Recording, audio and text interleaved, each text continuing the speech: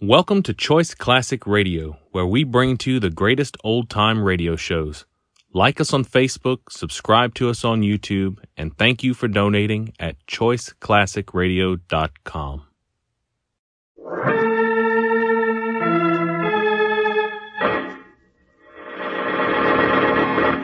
From New York City, the makers of Clipper Craft Clothes for Men and 1,036 leading retail stores from coast to coast present the world's most famous detective, Sherlock Holmes.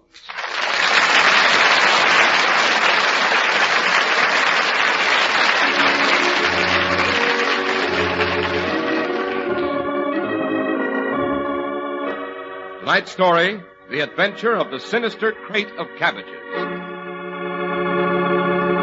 Well, here we are, ready for our usual weekly tete-a-tete with our favorite storyteller, Dr. Watson. Our genial medico sits in his well-worn armchair with two telegrams spread out on his knees. One only seems worn, and the other is fresh and new. Not bad news, I hope, Dr. Watson. Oh, no, Mr. Harris. Just a pair of cryptic communications from Sherlock Holmes. That one arrived today while I was enjoying a late breakfast. What's it say, Doctor? Wait till I find my glasses. Here we are. Why not tell the radio public about your aversion to the Oleracea capitata?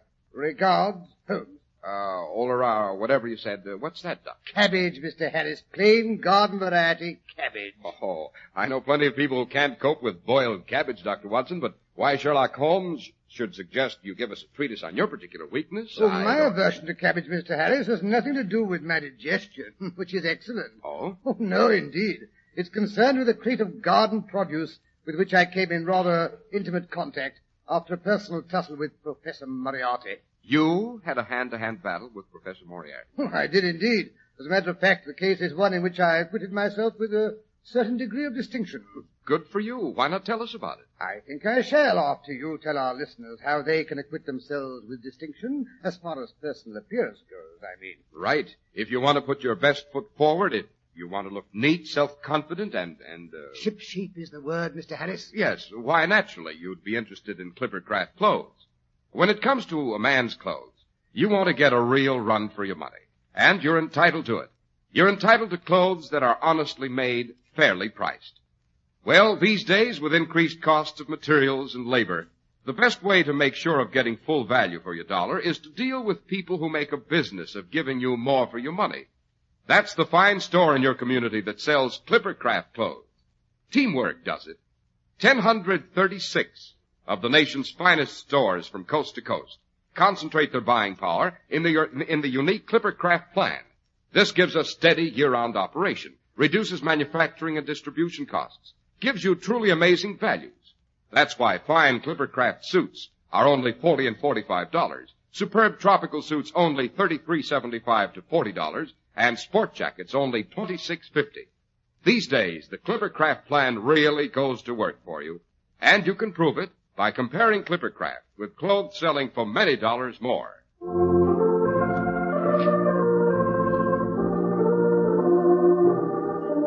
And now, Dr. Watson, how about that struggle with Professor Moriarty that developed into such a dislike for cabbages? Yes, it was shortly after my marriage. Mary and I were seated at breakfast one fine spring morning when the maid brought in a telegram. This one here, to be exact. It reads, have you a couple of days to spare? Have just been wired for from west of England in connection with Upper Tottenham mystery.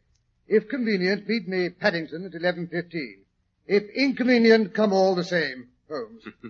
What did your wife say to the summons, Doctor? Oh, she urged me to go as usual.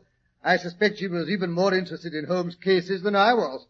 Consequently, in no time at all, she had me hustled into a cab with a hurriedly packed valise, and away I rattled to Paddington Station. I suppose you arrived long before Mr. Holmes. No, on the contrary. I found him pacing up and down the platform, his tall, gaunt figure made even gaunter and taller by his long travelling cloak and close-fitting cloth cap.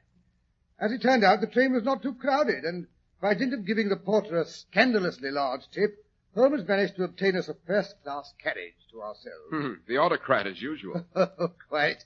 He acknowledged my presence with a snort, and surrounded himself with an immense litter of newspapers and periodicals. Among these he rummaged and read until we had passed Reading. Then he suddenly rolled them into a gigantic ball and heaved them up onto the rack.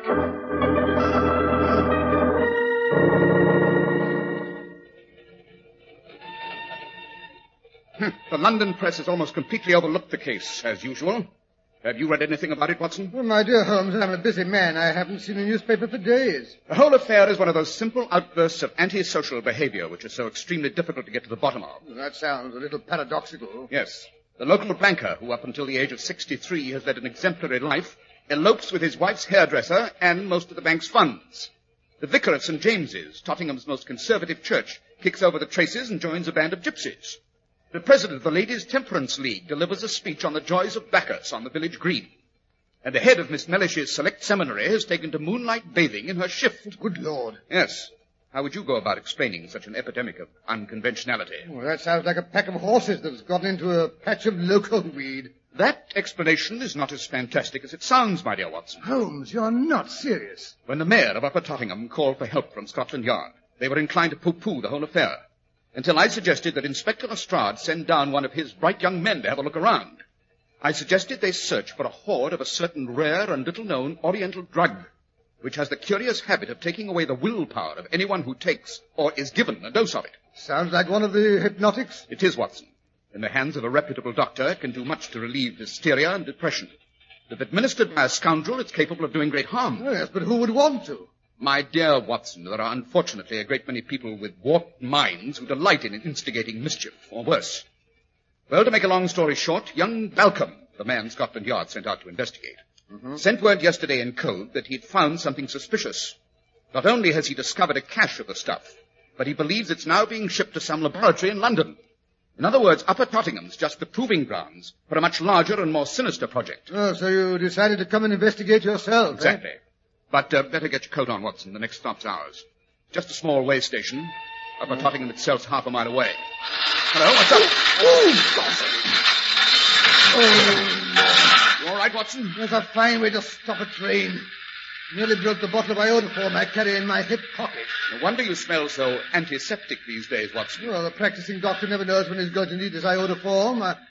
I came away in such a hurry I forgot to leave it behind. He's got a doctor. He's got a doctor on the train. Someone's running back along the tracks. There's been an accident. I suspected as much. I say there, my good man, I'm a doctor. Thank God for that. A man's been hurt, run over. He's under the engine. But I'll be right along.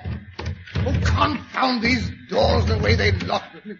These compartments blasted. I can't get out. I've got to crawl through the window. Calm yourself, Watson. You forget I can manage any lock.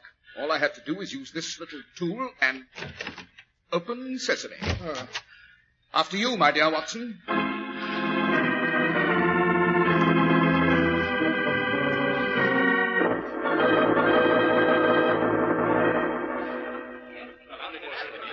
I say, let me through, will you? I say, I'm a doctor. Thank the Lord you've come.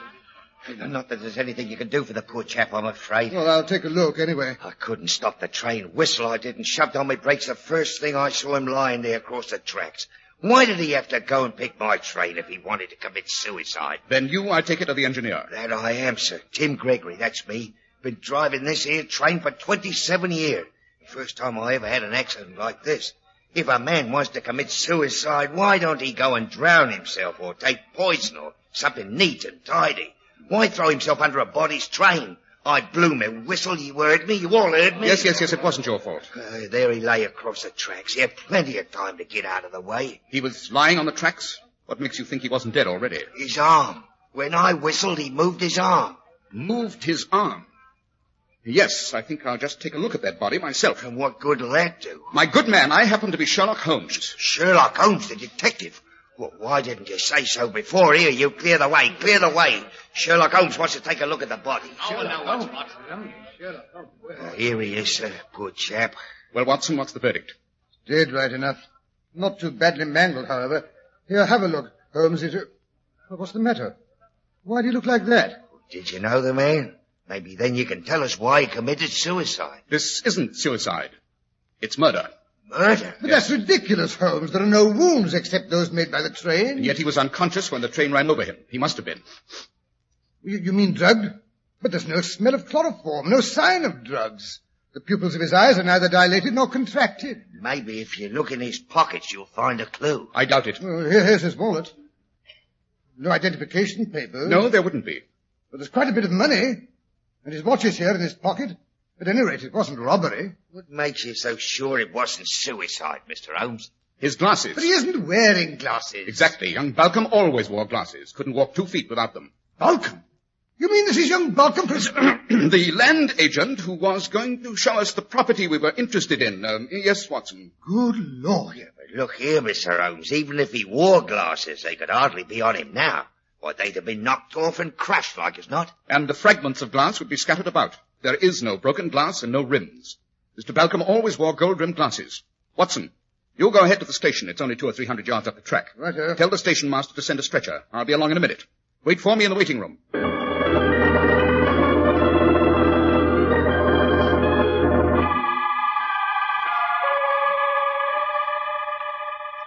Deserted little station.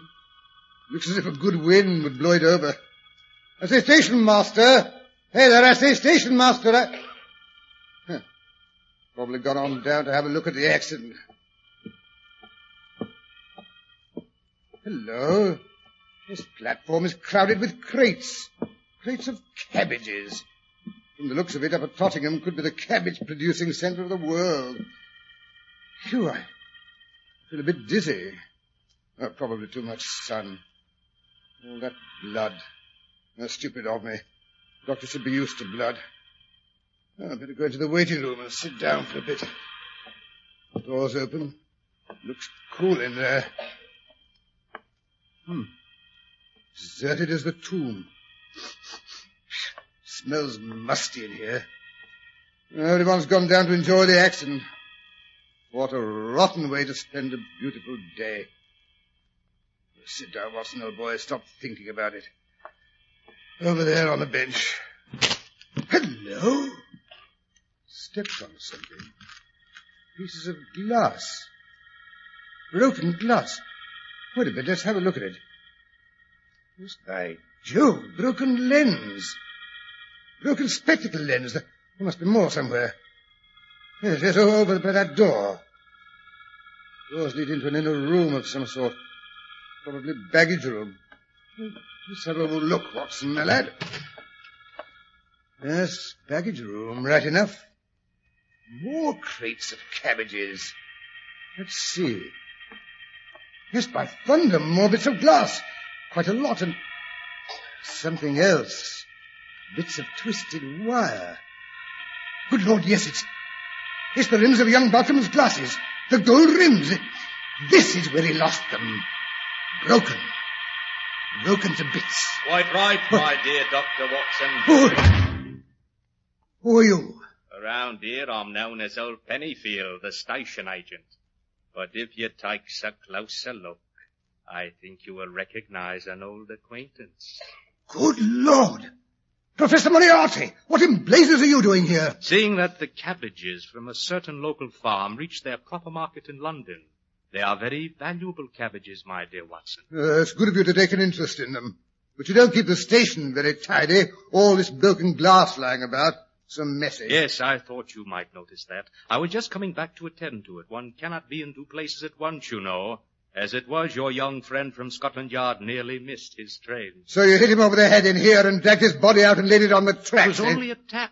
He was just coming to when the train arrived. What you would call a close squeaky. Oh, you murderer! Why did you kill him? He was becoming too interested in my dear little cabbages. I don't like people who come in here and poke around my cabbages. Well, I'll tell them about the cabbages. I'll tell them who killed Balcom. I'll tell them you're the notorious Professor Moriarty. Oh, no, you won't, my dear Watson. Oh, I wouldn't try to kill me if I were you, Moriarty. I'll shout the house down. There's quite a crowd gathered. They'll hear me down by the train. You wouldn't have time to dispose of the body before they came pouring in here. Led by my friend Sherlock Holmes. Don't alarm yourself, my dear Dr. Watson. I have no intention of killing you. Oh, no, I'm not that stupid. Oh, well, now you're showing some sense. No, I shall reserve you for another purpose. You shall be my prize guinea pig. What? You may have heard of my little experiments down here. The banker who eloped, the minister who became a gypsy, they served as the first examples of my new process. What's that? I have perfected a new drug. It can remove a man's willpower. It makes his conscience, his sense of right or wrong, completely inoperative. I shall take you to my laboratory in London, where I shall remove your willpower. Yes, I have come far in my study of the human brain. I can remove your willpower as easily as I can remove your tonsils. Now look here, you Don't scoundrel! be perturbed. I shall allow you to retain your own personality. In fact, I can promise you that you will be back among your friends inside of, shall we say, 5 days. The only difference will be that you will have no scruples about reporting everything to me, particularly the activities and investigations of our mutual friend, Mr. Sherlock Holmes. I won't do it, and you can't make me. You have very little choice. Oh? Well, I'll yell the roof off. You've missed the chance for that, I'm afraid. Yes, I was waiting for the 4:10 train to pass through. Here she comes. Yell your head off.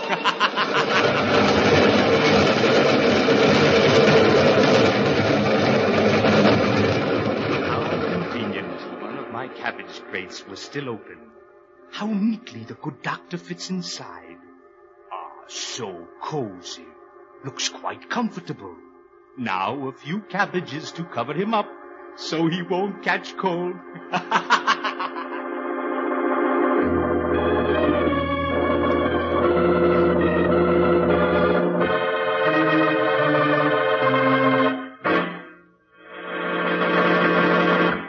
Of course you want fine quality in your clothes. Indeed, you owe it to yourself, and what's more, it can be yours without paying a premium for it.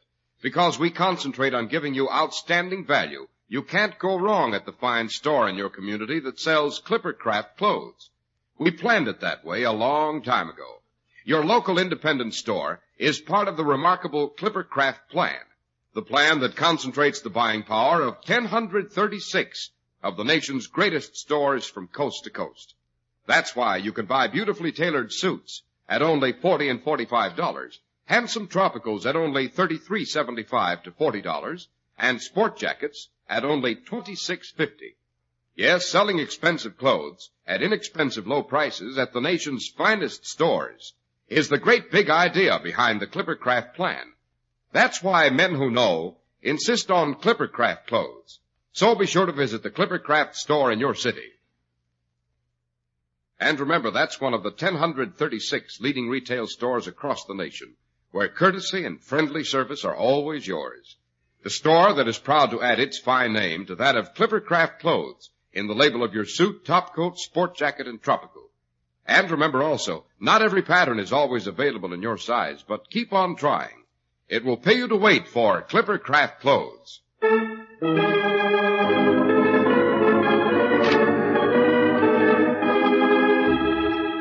And now back to the little railway station at Upper Tottingham. Holmes has just arrived on the platform with the local constable and 2 men carrying a heavy pine box.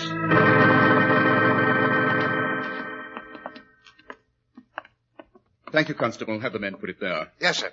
Hey there, lads. Put the coffin there on the platform so Mr. Sherlock Holmes can take it up to London by the next train. Right, easy now, Robert. It do seem such a pity. You coming down here on purpose to see the poor chap, Mr. Holmes. Worried about something special? One of your cases, perhaps? Nothing like that, I'm afraid, Constable. Just a friend of mine going to show me a piece of property he thought I might be interested in. Then why do you suppose he had to go and get melancholy and do away with himself at a time like that? I'm sure I wouldn't know. I say, would you be good enough to step inside the station and see if you can find my friend Dr. Watson? With pleasure, Mr. Holmes, sir. What would he look like now? Rather settled sort of chap. Top hat, slight moustache, getting a bit portly.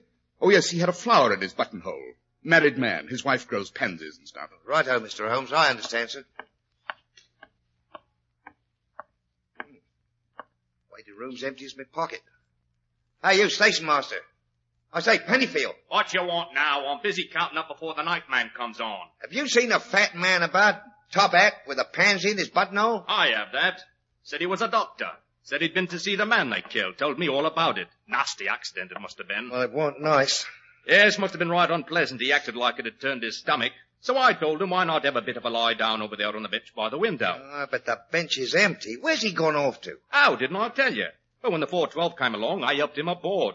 He said he'd best be getting back to London. Said to tell his friend Mr. Sherlock Jones not to wait for him. Sherlock Holmes, you ninny, not Jones. The Mr. Sherlock Holmes. Who's he? The greatest detective in the world, that's all. Why, he can deduce your whole life history by looking at your pocket handkerchief. Well, then why don't he come and deduce his friend is going back to London when he sees me waiting room's empty? He's got more important things to do. That's why. He's taken the victim of today's catastrophe back to London in a pine box. Seems he was an acquaintance. Well, he'll have a bit of a wait. There won't be another train until the 6:10. Well, I'll go tell him. Mr. Holmes, sir. Yes, Constable. It seems your friend Dr. Watson got tired of waiting and went back to London by the 4:10. Confound it, why do you suppose he did that? The station master said he looked a bit wonky. Sent word you wasn't to wait for him. That's not like Watson. To leave me sitting here alone with a coffin. By the way, how long do I have to wait for the next train up to London? Well, I'm afraid there won't be one along until the 6:10. That's a bit of a wait, sir. Maybe you'd step down the road and have a dish of tea with me and the missus. She'd be that bucked up to be entertaining Mr. Sherlock Holmes. Thank you, Constable, but it's not possible, I'm afraid. Well, why not, sir? You've got a good hour and a half wait. I know, but I can't leave the body. I don't want anything else to happen to it. Good Lord, what else could happen to it? I don't know, Constable. I don't know. But I have a very definite suspicion that today's adventure isn't finished.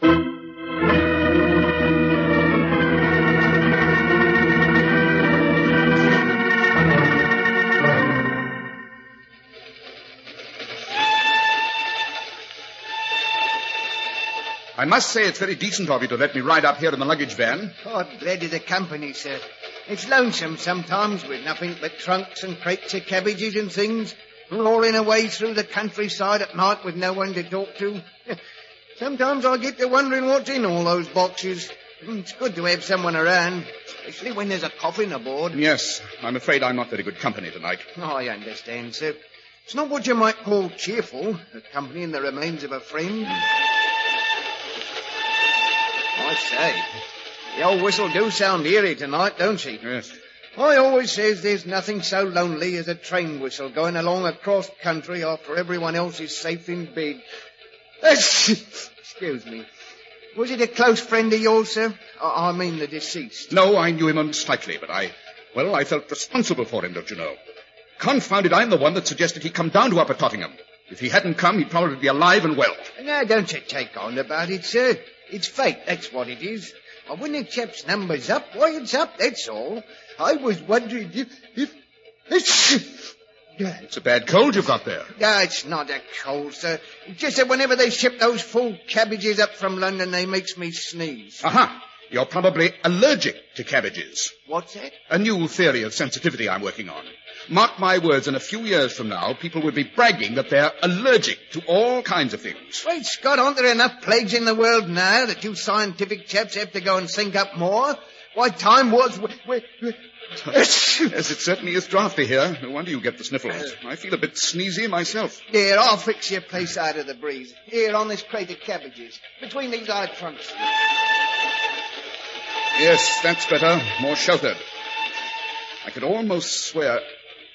I say, guard, do you smell something over here? No, I suppose that's asking too much with that cold. Yes, sir.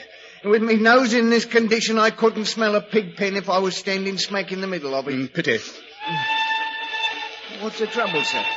You look worried. That smell, slightly medical. Reminds me of my friend. We came down on the train together this morning. Is it the body in the coffin? Oh, good Lord, no. Someone I know very well. We lived together for years. If I could only be sure my friend got home safely. I have the strangest foreboding, as if my friend were, well, trying to tell me something. That's what happens to a man. Just like me and Emmeline. That's my wife. And when first I met her, everywhere I looks, there was Emmeline. I sees her in the soup. I sees her in the butter. When I go out, when I come in, asleep, awake, there's always her face in front of me. Horrible. Oh, then I liked it, sir. But by and by we gets married, and now we has 5 children, 3 boys and 2 girls. They all looks like Emmeline. Everywhere I looks, I sees Emmeline eating porridge, swinging in the apple tree, making snoots at me when I says, go to bed now. That's what love does to a man. My case is not similar, I assure you. I know, you just live with your friend. Believe me, there's very little difference. Believe me, there's a great deal of difference. My friend happens to be a man. A happily married man. With children? No. Oh. I just can't understand why he left me in the middle of an emergency and took the 4:10 from Upper Tottenham back to London. People gets notional sometimes. You know... Say, did you say the 4:10? Yes. From Upper Tottenham? Yes, of course. But that's impossible. Why? Because today's Wednesday, and on Wednesdays the 4:10 don't stop at Upper Tottenham. Doesn't stop. What's the next train that does? This one, the one we're on. Upper Tottenham isn't an important stop. Only the locals make it, and not all of those. But then, confound it, what's happened to Watson? Watson? Who's he? My friend, bastard. The one this smell reminds me of. I don't smell nothing. What was that? Sounded like someone smashed a glass. The smell's getting stronger. By Jove, it is iodoform. You're right, sir. Even I can smell it now. Look here. Something's dripping out of this crate of cabbages. It's dark. Maybe it's blood. No, it's the stuff that smells. What's iodoform doing in a lot of cabbages? Here, help me get the top of the crate. But why do you... Don't argue. Help me, confound it. This crate was put on at Upper Tottenham, wasn't it? Oh, that's right, but I don't see what that's got to do with the price of cheese. I'll show you in a moment. Here comes the lid. Here you are, sir. Nothing but cabbages. Get them out of there. Help me. But I say, sir, you can't go chucking cabbages about like that. But... Glory be, what's that under him? It's a man, all trussed up like a New Year's goose. Give me your knife so I can cut the gag. Right-o. Easy, Watson. We'll have you out of there in a jiffy. And about time. There I sat listening to you two drivel on about your private lives like two schoolgirls. Here, untie my feet. If I hadn't finally managed to smash the iodoform bottle in my pocket, you probably never would have found me. Watson, how in heaven's name did you manage to get yourself in this predicament? I discovered young Balcom's glasses smashed in the baggage room at Upper Tottenham. Oh? Holmes, the station master is Professor Moriarty. He's shipping drugs into London in the leaves of those confounded cabbages. I was being sent on to his laboratory. Holmes, he was going to make an experiment on me, like a guinea pig. Splendid. What's so good about that? Moriarty may have slipped through our fingers again, but thanks to your efforts, Watson, we've discovered the whereabouts of his famous laboratory. How so? Elementary, my dear Watson. It must be the address on this crate. The one you're using as a bed. Well, I must say I don't see anything so funny about it. When I was very young, I had a nurse who used to tell me that new babies were found among the cabbages. My dear Watson, I never dreamed I'd find you under similar circumstances.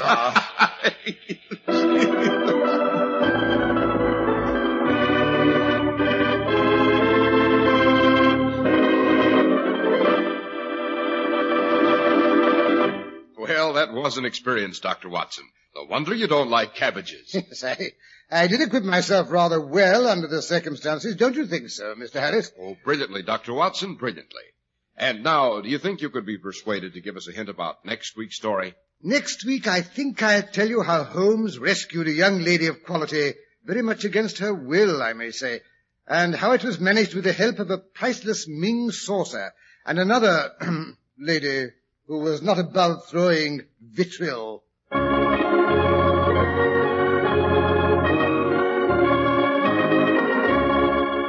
The makers of Clippercraft clothes and 1,036 leading stores from coast to coast have brought you another in the new series of broadcasts featuring the world's most famous detective, Sherlock Holmes.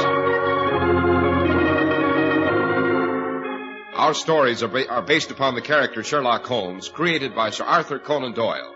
Sherlock Holmes is played by John Stanley, Dr. Watson by Alfred Shirley, and the dramatizations are by Edith Miser.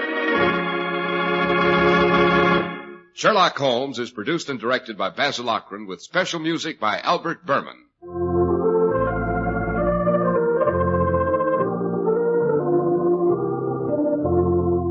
If you don't know your Clippercraft dealer, write Clippercraft, 200 Fifth Avenue, New York City.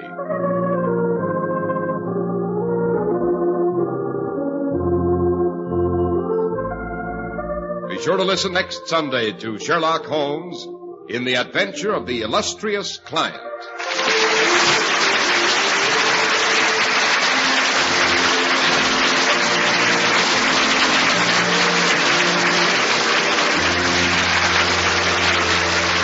Cy Harris speaking for Clippercraft Clothes. This is the Mutual Broadcasting System.